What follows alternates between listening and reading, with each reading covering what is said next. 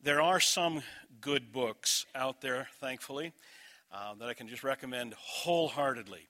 And you're in luck. The very best one is only that big. The Duties of Parents by J.C. Ryle. If you get nothing else out of the weekend except read this book, you'll still profit very, very much. I don't know how to stress it enough. This is just very important. It's only a couple of bucks. Every parent, every Christian parent needs to read this book. I'll refer to it a couple of times, but please do your children a favor and read that on your own. It's one of those books that you really should read about 10 times and then every year again afterwards, something like that. That's just an excellent. Am I making the point? Okay, good. All right. Proverbs chapter 22.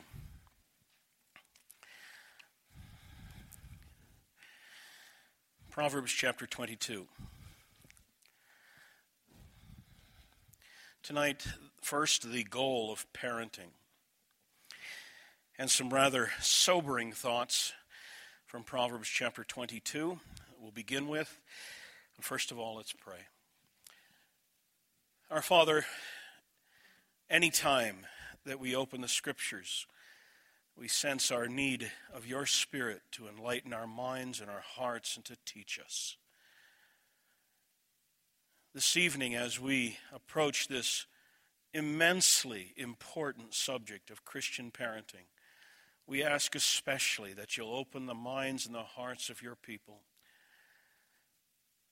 Father, what we want more than anything in this life is to be successful parents. We ask that you will help us in this concentrated effort this weekend to that end and for your glory. We pray in Jesus' name. Amen. Proverbs chapter 22 and verse 15. We'll spend a few minutes here. Folly is bound up in the heart of a child, but the rod of discipline drives it far from him. Or if you have one of the other versions, foolishness is bound up in the heart of the child, but the rod of instruction or the rod of discipline drives it far from him. One more time. Foolishness is bound in the heart of the child. The rod of correction will drive it far from him. Can you recall your childhood well enough to remember how much you needed your parents? Now, of course, when we're first born, our need of parents is absolute. We need them for our shelter, we need them for our clothing, we need them to feed us, we need them to take care of the consequences.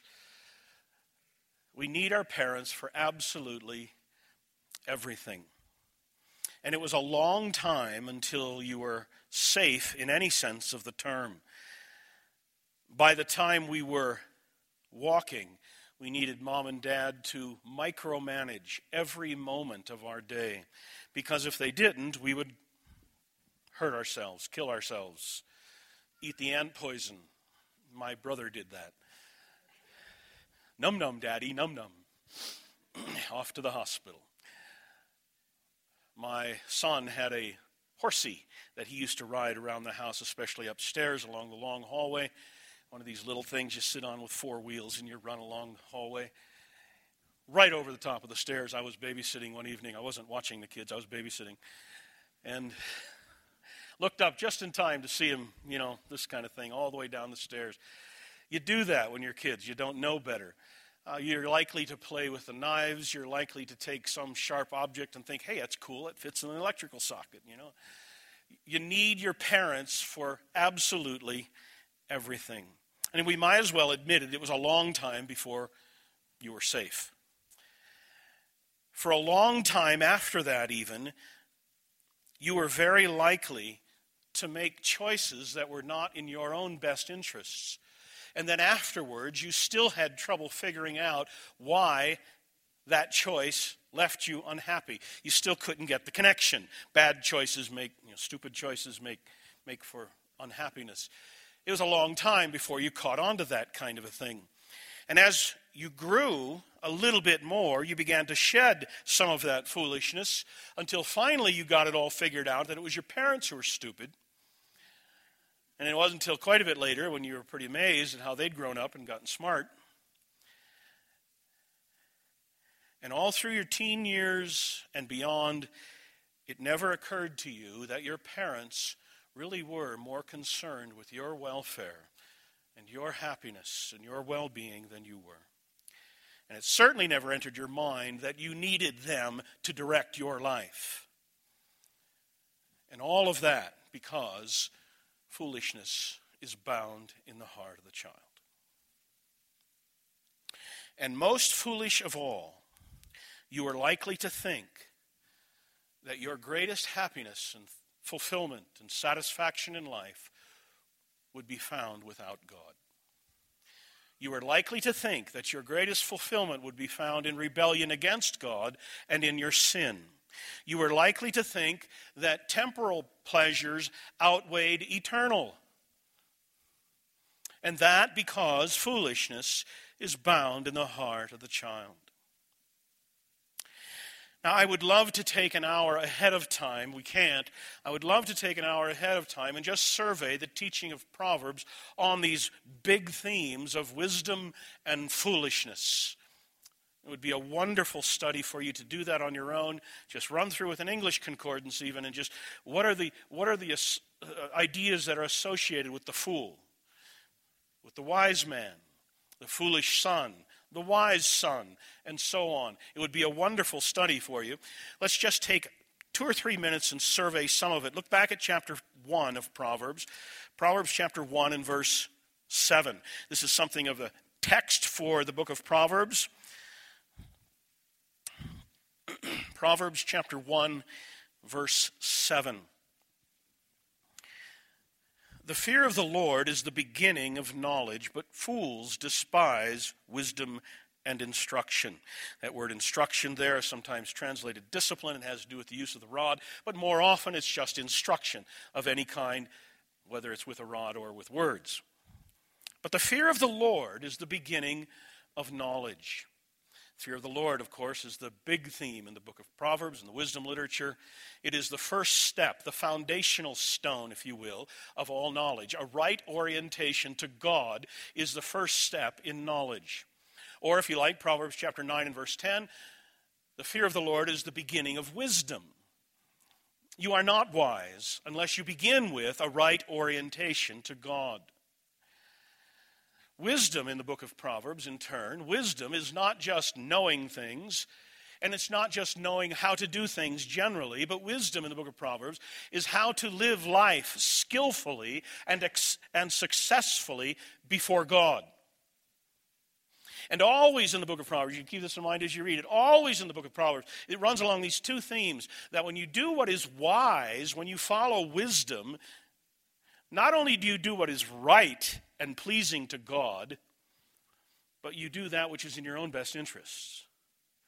It's good for you. It's pleasing to God, and it's good for you. So the fear of the Lord is the beginning of knowledge. The fear of the Lord is the beginning of wisdom. But now notice the second half of the verse. The fear of the Lord is the beginning of knowledge, but fools despise wisdom and instruction. Question: why would anyone despise wisdom? There's only one answer, isn't it? He's a fool. That's the simple statement of the verse. Fools despise wisdom and instruction. And again, this runs on two levels all through the book of Proverbs and the wisdom literature. When you do that which is foolish, you do that which is displeasing to God, that which is morally wrong, but you also act in a way that is contrary to your own best interests. So it's foolish in every sense of the term. If you don't know how to live skillfully before God, you're acting in a way that is displeasing to God and is contrary to your own best interests. You're a fool. And that's the way Proverbs then treats it. The fear of the Lord is the beginning of knowledge, but fools despise wisdom and instructions. And foolishness then, as we find it throughout the wisdom literature, I suppose at the very bottom of it all, foolishness is an inward bias against God and for sin. Foolishness is an inward bias against God and for sin. And so a couple of things quickly. Proverbs chapter 14, verse 16, for example. The fool is the one who sins with confidence. He sins with confidence. It's kind of like the child running over the top of the stairs. Or maybe better, that guy in high school that's talking about doing something and you warn him you can't do that, the consequences of this, and he responds, I don't care. He's a fool. He's a fool. In the book of Proverbs, the fool is the one who is unconcerned with the wisdom of God. The fool in the book of Proverbs is the one who will mock righteousness. The fool is the one who will make fun of sin, make light of sin. Foolishness in the book of Proverbs is that which animates and ultimately destroys the wicked. Proverbs 5:23. Foolishness in Proverbs shows itself in a propensity to evil, a preference for sin. The fool is one who hates being told what to do. The fool is one who hates being told not to sin. And foolishness in Proverbs shows itself in things like deceit, sinful speech, and all kinds of evil activity. In other words, then, foolishness is just that. It's stupidity.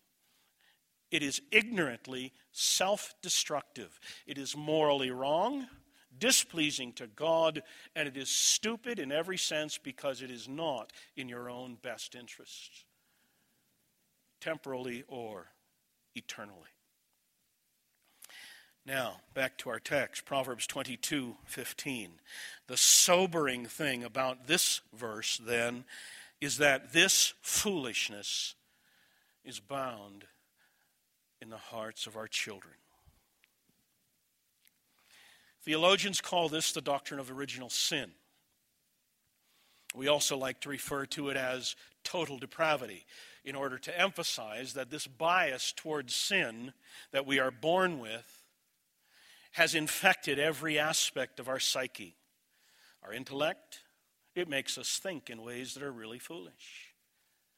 Our affections, our will, it has so infected us that it drives us in ways that are foolish and not in our own best interests, displeasing to God and contrary to our own best interests. And so I had to teach my children, for example, how to eat with a fork, eat with a spoon, cut with a knife, how to dress themselves, how to brush their teeth. I never had to teach them, here's how you fight with one another. I never had to teach them, here's how you throw a temper tantrum. I never had to teach, here's how you lust. Here's how you're selfish. Here's how you sass your mother. I never had to teach any of those things because we come by it naturally. Foolishness is bound in the heart of the child. When our children are very young, I'm sure you've done this yourself. I've done it. You like to go in the bedroom when they're sleeping. You look through the bars of the crib and you see them sleeping there, and it's so cute. And you think, they are so, and what's the word? Innocent. And of course, there's a wonderful sense in which that's true. They've not yet been exposed and experienced in some of the great sin that they will see later. There's a sense in which that's true. But of course, the reality is, and we don't think of it at moments like that, that in their hearts there is already a bias that will drive them away from God. Foolishness is bound in the heart of the child. And so as they grow up, we hope, and we might even pray with words like this. We pray that they will not drift away from the things of the Lord, not realizing that already in their heart is the strongest of bias that will take them away from God. All that's lacking is the opportunity. Foolishness is bound in the heart of the child. We do not start out as a clean slate, polluted only if we are exposed to wrong influences. Those early tantrums that our otherwise precious little girl, precious little boy throw, they don't come out of a vacuum. It's not always because they're hungry or hurting. It's an awful realization. It is so awful that we tend not to consider it, even though the evidence for it is in front of our eyes every day. That precious little child that God has given to us, that we adore with all of our hearts, left to himself, will choose hell. That's the truth. He will think that his highest pleasure in life is going to be against God and in sin. He will think he will find his highest satisfaction in sin. He will argue with you about it. He'll fight you over it. He'll not just rebel against God, he'll rebel against you, his parents. He'll fight you over it. He's willing to put your relationship on the rocks even, because he's convinced to the bottom of his socks that the highest pleasure is found in sin and away from God. Foolishness is bound in the heart of the child. In his heart of hearts is the strongest aversion to God and the strongest of loves for sin. If your children were here with you this evening, I would stop and exhort them. I can't, so you exhort them this way. If you have any self-interest at all, if you care for yourself at all, make sure you understand how much you need Dad and Mom.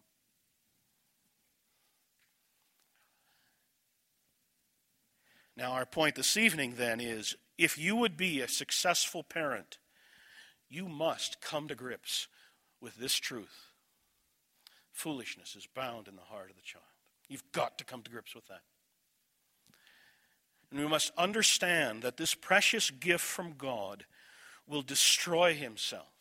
He will ruin his own happiness, temporal and eternal. He'll ruin his own happiness if he's left to himself, because he thinks he knows best how to find real pleasure and happiness. And your responsibility then as a parent is nothing less than standing in his way. And whatever I can do, whether it's teaching, admonishing, rebuking, correcting, spanking, I'll do whatever is necessary to stand in the way and keep you from your own foolishness. That's my job. And to interrupt them on what is essentially a mad rush to hell. That's our responsibility as parents. To become, in God's grace and in his providence, God's means of protecting and preserving and saving grace to our children. And so Proverbs 29 and verse 15 says, a child left to himself, a child left to himself brings shame to his mother. Or here in Proverbs 22 and verse 6, train up a child in the way that he should go. Not in the way that he would choose to go. Train him in the way that he should go. Many years ago, I preached a sermon to our church from the early chapters of 1 Samuel about a father there by the name of Eli. You remember him? His children were grown, his sons were grown, and they were in sin, disobedience, and God's judgment fell on Eli. Why? Because you didn't restrain your sons. Title of the sermon, Restrain Your Son. If there's anything we learn from the example of Eli there, as parents, restrain your son. And don't get the notion that, they're 18 now, they're on their own. I don't care if I'm feeble and with a cane. I will use whatever leverage is at my disposal to help my children stay away from foolishness that's inbred in the hearts of every one of us. Now, let me make this very plain. I've heard many Christian parents even talk in these kinds of terms that are completely inadequate. And if you've thought like this, you need to adjust your thinking. That is, my job, in essence, is to get my kid to age 18, 22, out of high school, out of college, whichever, without getting pregnant, without making somebody pregnant, without getting in trouble with the law, and without doing drugs. I've succeeded. Now, if that's the way you're thinking, you're thinking way too low. You are not thinking like a Christian. Any pagan can do that. Any pagan can have goals like that. Your goal is nothing less than to see your son and your daughter bow the knee to the Lord Jesus and joyfully and safely rest in Him for this life and the next. That's your job. We'll talk more about that in the next hour in a positive vein, but that is our responsibility. It is nothing less than to rescue them, to win them, and to see them come to Christ. Now let me say that I understand that there are no guarantees. At the end of the day, salvation is in God's hands, and we know that. There are no guarantees, and many a wise father has had a foolish son. I know that. And it breaks my heart when I see we have parents in our church whose kids grew up in the church, and they've gone and they've turned away from the gospel. And from all I can tell, these parents were faithful. It's heartbreaking. It's painful. I know there are no guarantees. But so much as lies within me, that has to be our attitude. So much as it lies in me, I will become the means that God uses for the rescue of my children. For my part, I'm very thankful for parents who saw their job that way. We had a home that was marked by love, that was marked by fun. It was the happiest spot on the planet. But my parents never bought into the idea that it was wrong for them to say no, or that it wouldn't be healthy for me to say, that's wrong. And you have to use language that's nice, like, that's not acceptable. No, they were very careful to tell me that there are certain things that are wrong and that I should not do, that were morally wrong, and I should know it. My mother tells me that I heard the gospel from her before I was even home from the hospital the first time. I don't remember that terribly well, but that's the kind of home I grew up in. That's what you want. And we'll talk a little bit later about other things that go into making that. But here's our goal. When God gave me and my wife children, I determined that if they will remember anything about me and about us, it will be that we pointed them to Christ. And I was determined that if these kids are going to follow their foolishness and turn away from all that we've taught them, at least this much, they will never be able to say, yeah, I left the church because Dad and Mom, that would be something I just couldn't bear.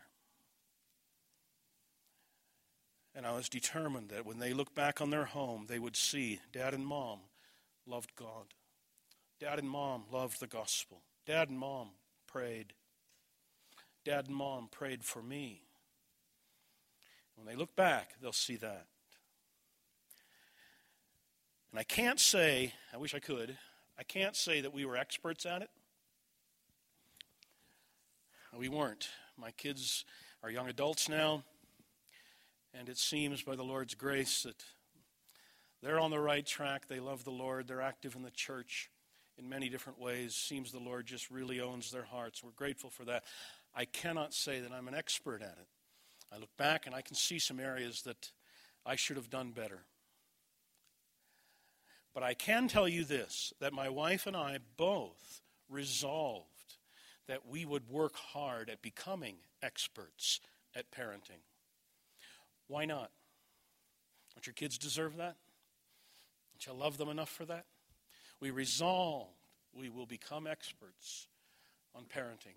And so we would spend long hours talking. We would lie in bed at night talking, where's Jimmy, where's Gino, how are they coming along, anything we should be doing, what about us, is something we're missing? Discussing those things at length. Talking to successful parents. I remember one time sitting down with Sarah's parents when she was a teenager at the time. Say, hey, you guys have done a great job with Sarah. Tell me what you did. Talk to successful parents. And above all else, take time in the Scriptures. We'll look through some of the passages today and tomorrow, in the book of Proverbs especially, but Go to all of the passages in the Scriptures that have to talk about parenting, children, responsibilities of parents, responsibilities of children, and so on, and meditate over them and ask questions. How does this relate to what we're doing, what we're not doing? And soak through those verses and all of the thinking that should go with it. Think them through deeply. Saturate your mind with the Scripture's instruction on these things. It's absolutely vital. Let me drive all of that with two exhortations. Two exhortations. And I'm sure you already agree with these, but I'm going to push it a little bit more anyway. Number one, take your responsibility seriously. Take your responsibility seriously. My point here is simply to say that successful parenting does not just happen. Your children and their eternal welfare are worth the effort. Take it seriously. Don't just naively go with the flow. Don't just naively think it'll work out. Take it seriously. Think, evaluate, assess each of your children. Assess them where they are. You shouldn't think that your 6-year-old should be behaving like a 10-year-old, but he should be behaving like a 6-year-old. Assess yourselves. How are we responding to things with our children? Think. Apply. Work at being a successful parent. Take your responsibility seriously. And number two, you can't do number one without this one. Number two, determine that you will learn from God how best to raise your children. Determine that you will learn from God how best to rear your children. Now that advice, of course, is needed in every area of life. But here, in the matter of bringing up our children, we are coming against a society with a vengeance. All of the thinking of our society is opposed to what the Scriptures teach about child rearing. Now that amazes me. I could go for an hour on this. It just amazes me that the world can speak with more and more confidence about its instruction, how to raise your children, when they are getting a lousier and lousier track record all the time. The farther we drift away from biblical norms, the worse it gets, and yet they're increasingly confident that they've got the know-how. And those Christians, those poor, ignorant Christians, they've limited themselves to a book that, oh yeah, it does work, doesn't it? It's just an amazing thing, but that kind of thinking permeates our society. Don't think it hasn't affected you. It has. It affects all of us. And we've got to be careful continuously to saturate our minds in the thinking of Scripture. What does God, the creator of the home, say? And you've got to ask yourself the question at the beginning of this, when your children are young, who knows better how to rear my children? The world and its experts, or God? And you've got to think of it in those terms. That's exactly the choice that you have. And so turn to the Bible with a submitting mind. Be resolved never to think that you know better. Don't think simply that you're doing it all right, but rethink. Go back to the Scriptures. Rethink. Your children are too precious to surrender to secular opinions.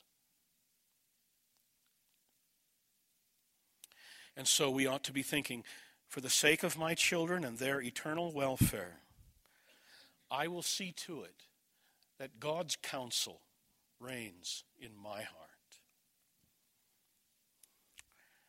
And shape your whole approach to parenting according to biblical considerations. Now, I know you agree with all that I've just said in those two exhortations. I know you agree. You wouldn't be here if you didn't. I know you agree with that. But the problem is not in agreement. The problem is following through, isn't it? Because every one of us knows better than we do. Every one of us. And it takes a concentrated effort to say, I'm not going to grow indifferent. I'm not going to grow naive. I'm not going to become lazy. I'm going to put my mind to this thing and prayerfully consider all that God has told me about rearing my children so that I will give them the very best of advantages. We can become forgetful, and all of that because there are the remains of foolishness in our hearts as well, by the way. So these 2 points: take your job very seriously, take your responsibility seriously. And number 2, determine that you will learn from God how best to rear your children. Now, let me give 4 broad areas of attention that I think should be emphasized in your home in order to be successful. 2 of these we will pursue in the next hour and then again tomorrow morning. 2 of these are explicitly biblical commands. 1 of these is very clearly implicit. The 4th one, well, it's a bit of a step. You'll see, I think, how it fits. I'm not going to give these in any particular order, but here are 4 broad areas of attention that you should be giving your mind to and efforts to in your home. Number 1, love. There must be in the home a prevailing atmosphere of love. It was a very conscious effort on my part when my children were little that I wanted them to know. And not only did I want them to know this intellectually, I wanted them to feel it instinctively. That if no one else in the entire world liked them, they were loved at home, absolutely, just because of who they were. A prevailing atmosphere of love.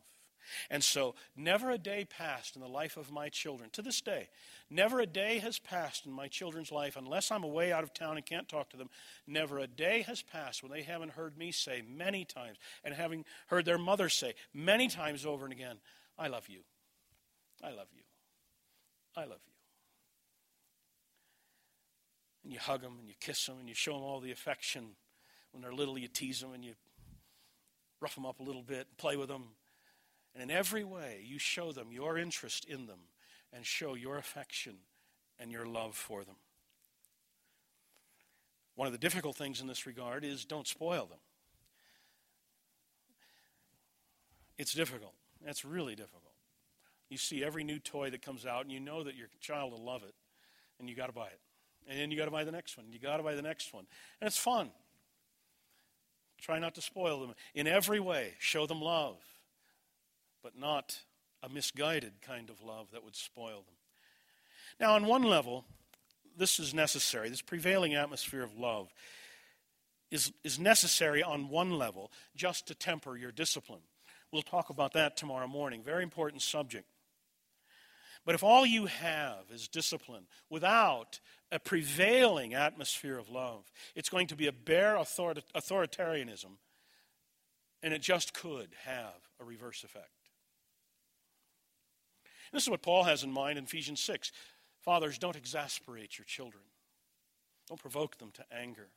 That's one way it could be done. Discipline with no love. Must be a prevailing atmosphere of love. And let's say on one level that's necessary just in order to temper your discipline. Your discipline won't work. It won't be effective without it. Now, in this little booklet by J.C. Ryle, he makes a statement in there that's interesting. Along these kinds of lines, he says, try hard to keep hold on your children's affections. Try hard to keep hold on your children's affections. And his point there is to tell you that fear alone will not persuade them deeply. They must sense your love for them, and they must then have a love for you. So he says, try hard to hold on to your children's affections. But let me qualify that just a little bit. I've seen too many parents, even Christian parents, make the mistake of having a difficult decision to make, and they just can't bring themselves to make that decision because their child will not approve, and they're afraid he won't love me. That's stupid. I don't know another word for it. You don't make decisions on that ground. You make decisions based on what's good for them. But short of that, I think Ryle's counsel is very good. You want them to love you. And to do that, there must be a prevailing atmosphere from your side, a prevailing atmosphere of love. They must know that you love them absolutely. And how important is that for their own healthy development? Here's a kid who comes from a home who every day of his life he has heard mom and dad say, I love you, I love you. Every day of his life he's seen demonstrations of that love over and over again every day. Every day of his life he's seen affection shown to him. Here's another child who grew up in a home where that was never done. And there's fighting in the home and it's ugly. And you tell me who's better prepared and psychologically adjusted for life. Who's better prepared for marriage? Now, God's grace can overcome anything, and I've seen him do it. But a prevailing atmosphere of love is absolutely essential to being a successful parent. I tell our folks this at church: model for your children what it is to love. Fathers, model for them what it is to love as a father, so that when they hear from the Scriptures that God is Father, they get it. That's on your side. You must do that for them. Number one, a prevailing atmosphere of love. Number two, for sake of a better word, I'm trying to come up with a word here that captures the whole thing. We'll call it religion. One, love. Two, religion. Or if you like better, Christian devotion. Or if you like simply, Ephesians chapter 6, bring them up in the nurture and admonition of the Lord. Again, J.C. Ryle makes a very important point, and I hope you hear this well. Ryle says, train with this thought continually before your eyes. All right, you with me? Train with this thought continually before your eyes that the soul of your child is the first thing to be considered. The soul of your child is the first thing to be considered. I think it would be helpful for you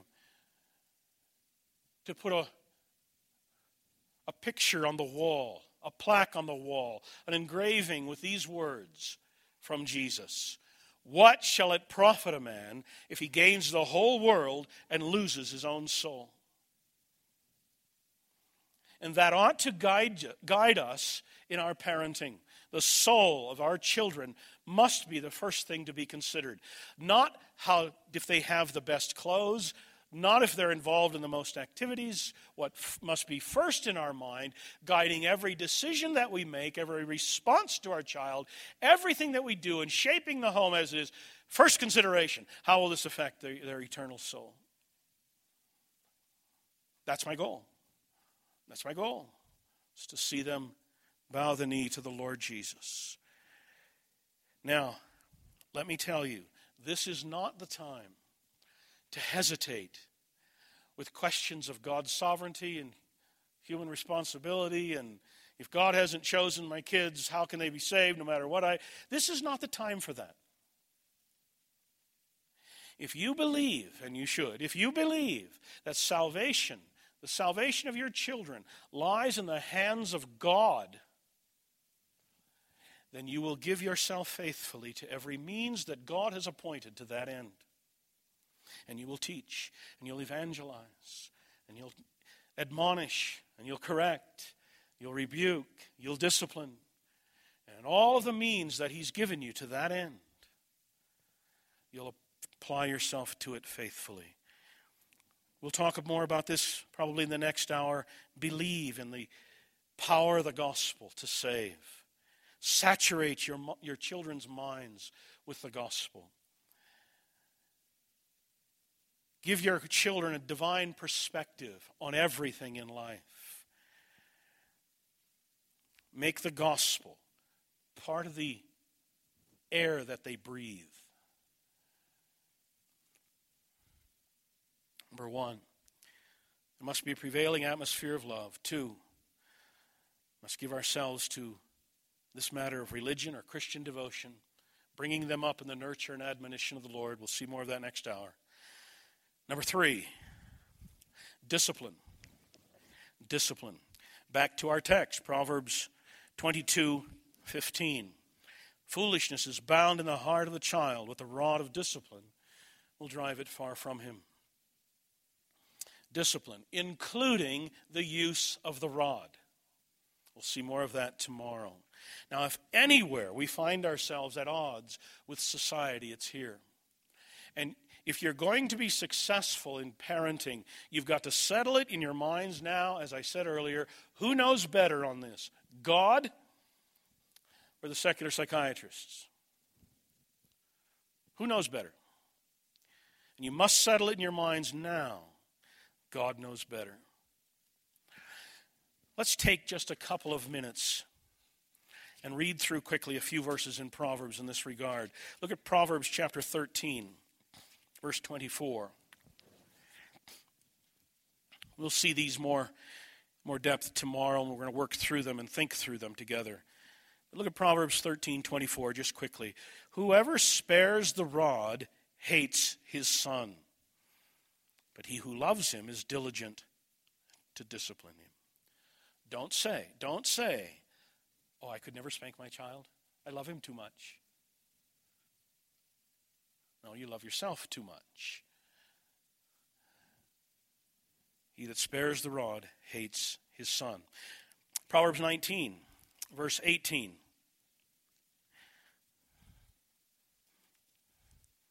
Discipline your sons, Proverbs 19:18. Some of you are still turning, I'll wait. Proverbs 19:18. Discipline your son, for there is hope. Do not set your heart on putting him to death. You see the contrast there? Failure to discipline means you're a party to his destruction. Proverbs 20 and verse 30. Blows that wound cleanse away evil. Strokes make clean the innermost parts. Now, I don't quite get that. I mean, I believe it. I don't quite get that connection. I don't understand how God has wired us so that, applied here somehow affects here. But there it is. Blows that wound cleanse away evil. You don't have to understand it. God has said this. Let's then give ourselves to that. Proverbs 23, verses 13 and 14. Do not withhold discipline from a child. If you strike him with a rod, he will not die. We need that sometime, don't we?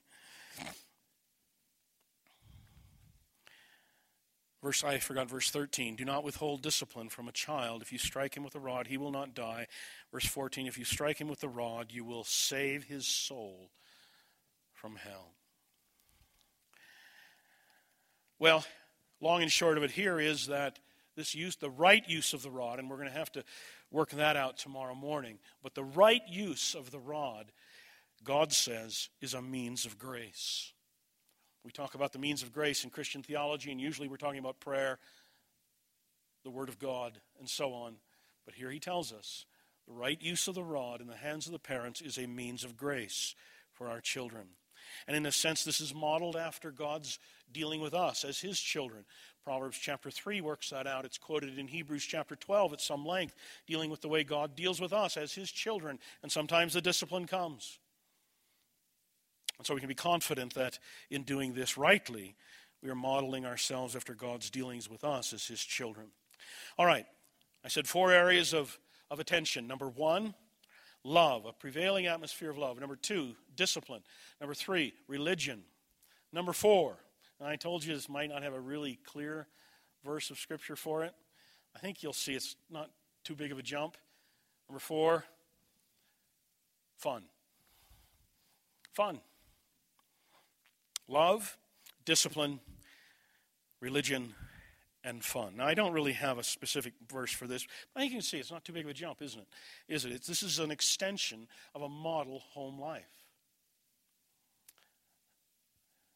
And for God's sake, don't sour your children on the gospel by being sour and angry and ugly at home. I was talking to a young man recently in our area who's now a Christian serving the Lord. Grew up in a good gospel-preaching church. His pastor is a friend of mine. Came through his teen years rebelled against God, went out into the world with a vengeance.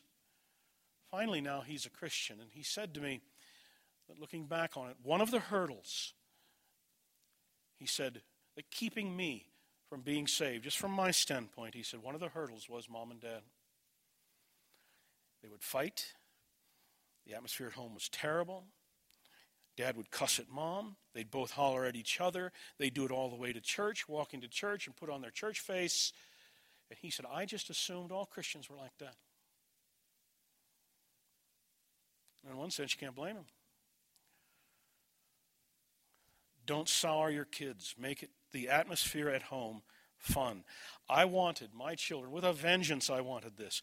I wanted my children to believe and to feel it deeply in their hearts that our home really was the happiest spot on the planet.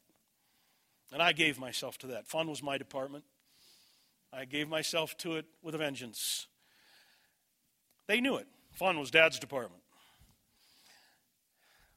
Mealtime was a riot. We had so much fun every evening together, talking and laughing and having fun. Get up one morning, sit at the breakfast table. Well, kids, you want to do school today, or you want to go to Knoebels Grove amusement park? Can we? Well, only if you want to. Yeah, we go. Creating memories, having fun. Part of a model home life, part of showing your love. We have countless memories like that of our happy home life. Playing, wrestling, hide and go seek, jokes, teasing, fun. Prevailing atmosphere of love, discipline, religion, and fun. And before I close, let me look at a couple of verses again. Proverbs chapter 22. Proverbs chapter 22. First of all, look at verse 6. Train up a child in the way that he should go, and when he's old, he will not depart from it. Now, I know what many of you are thinking, and I know it because I've thought it myself, and many, many others have expressed it as well. What you're thinking is, okay, this proverb says, train up a child in the way he should go, and when he's old, he'll turn out right. But I know so-and-so, and it didn't work. Right? Some of you thinking that? First of all, proverbs are not promises. They're proverbs. They're short, pithy sayings that condense the way life is. And so, allowing for exceptions, the verse still is true, isn't it? Train up a child in the way he should go. When he's old, he won't depart from it. That's the way it works. Are there exceptions? Sure there are. There are no guarantees. But this is the way it works. Now, don't get hung up on the exceptions. Look at the happy prospect that God gives you here. Train up a child the way he should go. When he's old, he won't depart from it. Look at verse 15 again in that regard. Foolishness is bound in the heart of the child, but the rod of discipline drives it far from him. That is, it works. Are there exceptions? Yeah, there are exceptions sometimes. There's some that are just got foolishness so inbred in their heart. But this is the way it works. And we've seen it work, and we've seen it work, and we've seen it work, and we've seen this model work over the generations for centuries. It works. And rather than getting hung up on the exceptions, you ought to focus on the happy prospect that God gives you here. And as I give myself faithfully to what God has said, I have the happy prospect that God will bless and God will honor that. What you should do, we did this many times when our children were growing up. Back off and think, all right, here's my son and my daughter, age 8, age 10, age 3, age 5, whatever. Picture them at age 18. What do you have now that makes that picture difficult? Picture them at age 22, and they're out of college and moving out on their own now. And what is there in this picture now that makes that picture look difficult? And we do this. What do we want them to be at age 18, at age 22? And that's what we're working for. And we steer life that way. Give yourself to this and pray and pray and pray and pray and pray that God will make you the means of saving your children. For the glory of God, for the good of your children, for your own happiness, become experts on this. Give yourself to it. Determine that you'll learn from God how to rear your children. Pray and give yourself to it. The stakes are high, and it demands your attention. Well, this is where we must begin. Parenting with a purpose. We have an agenda that's set for us by God himself, and that must shape our entire outlook. We'll see more of that in the next hour. All right.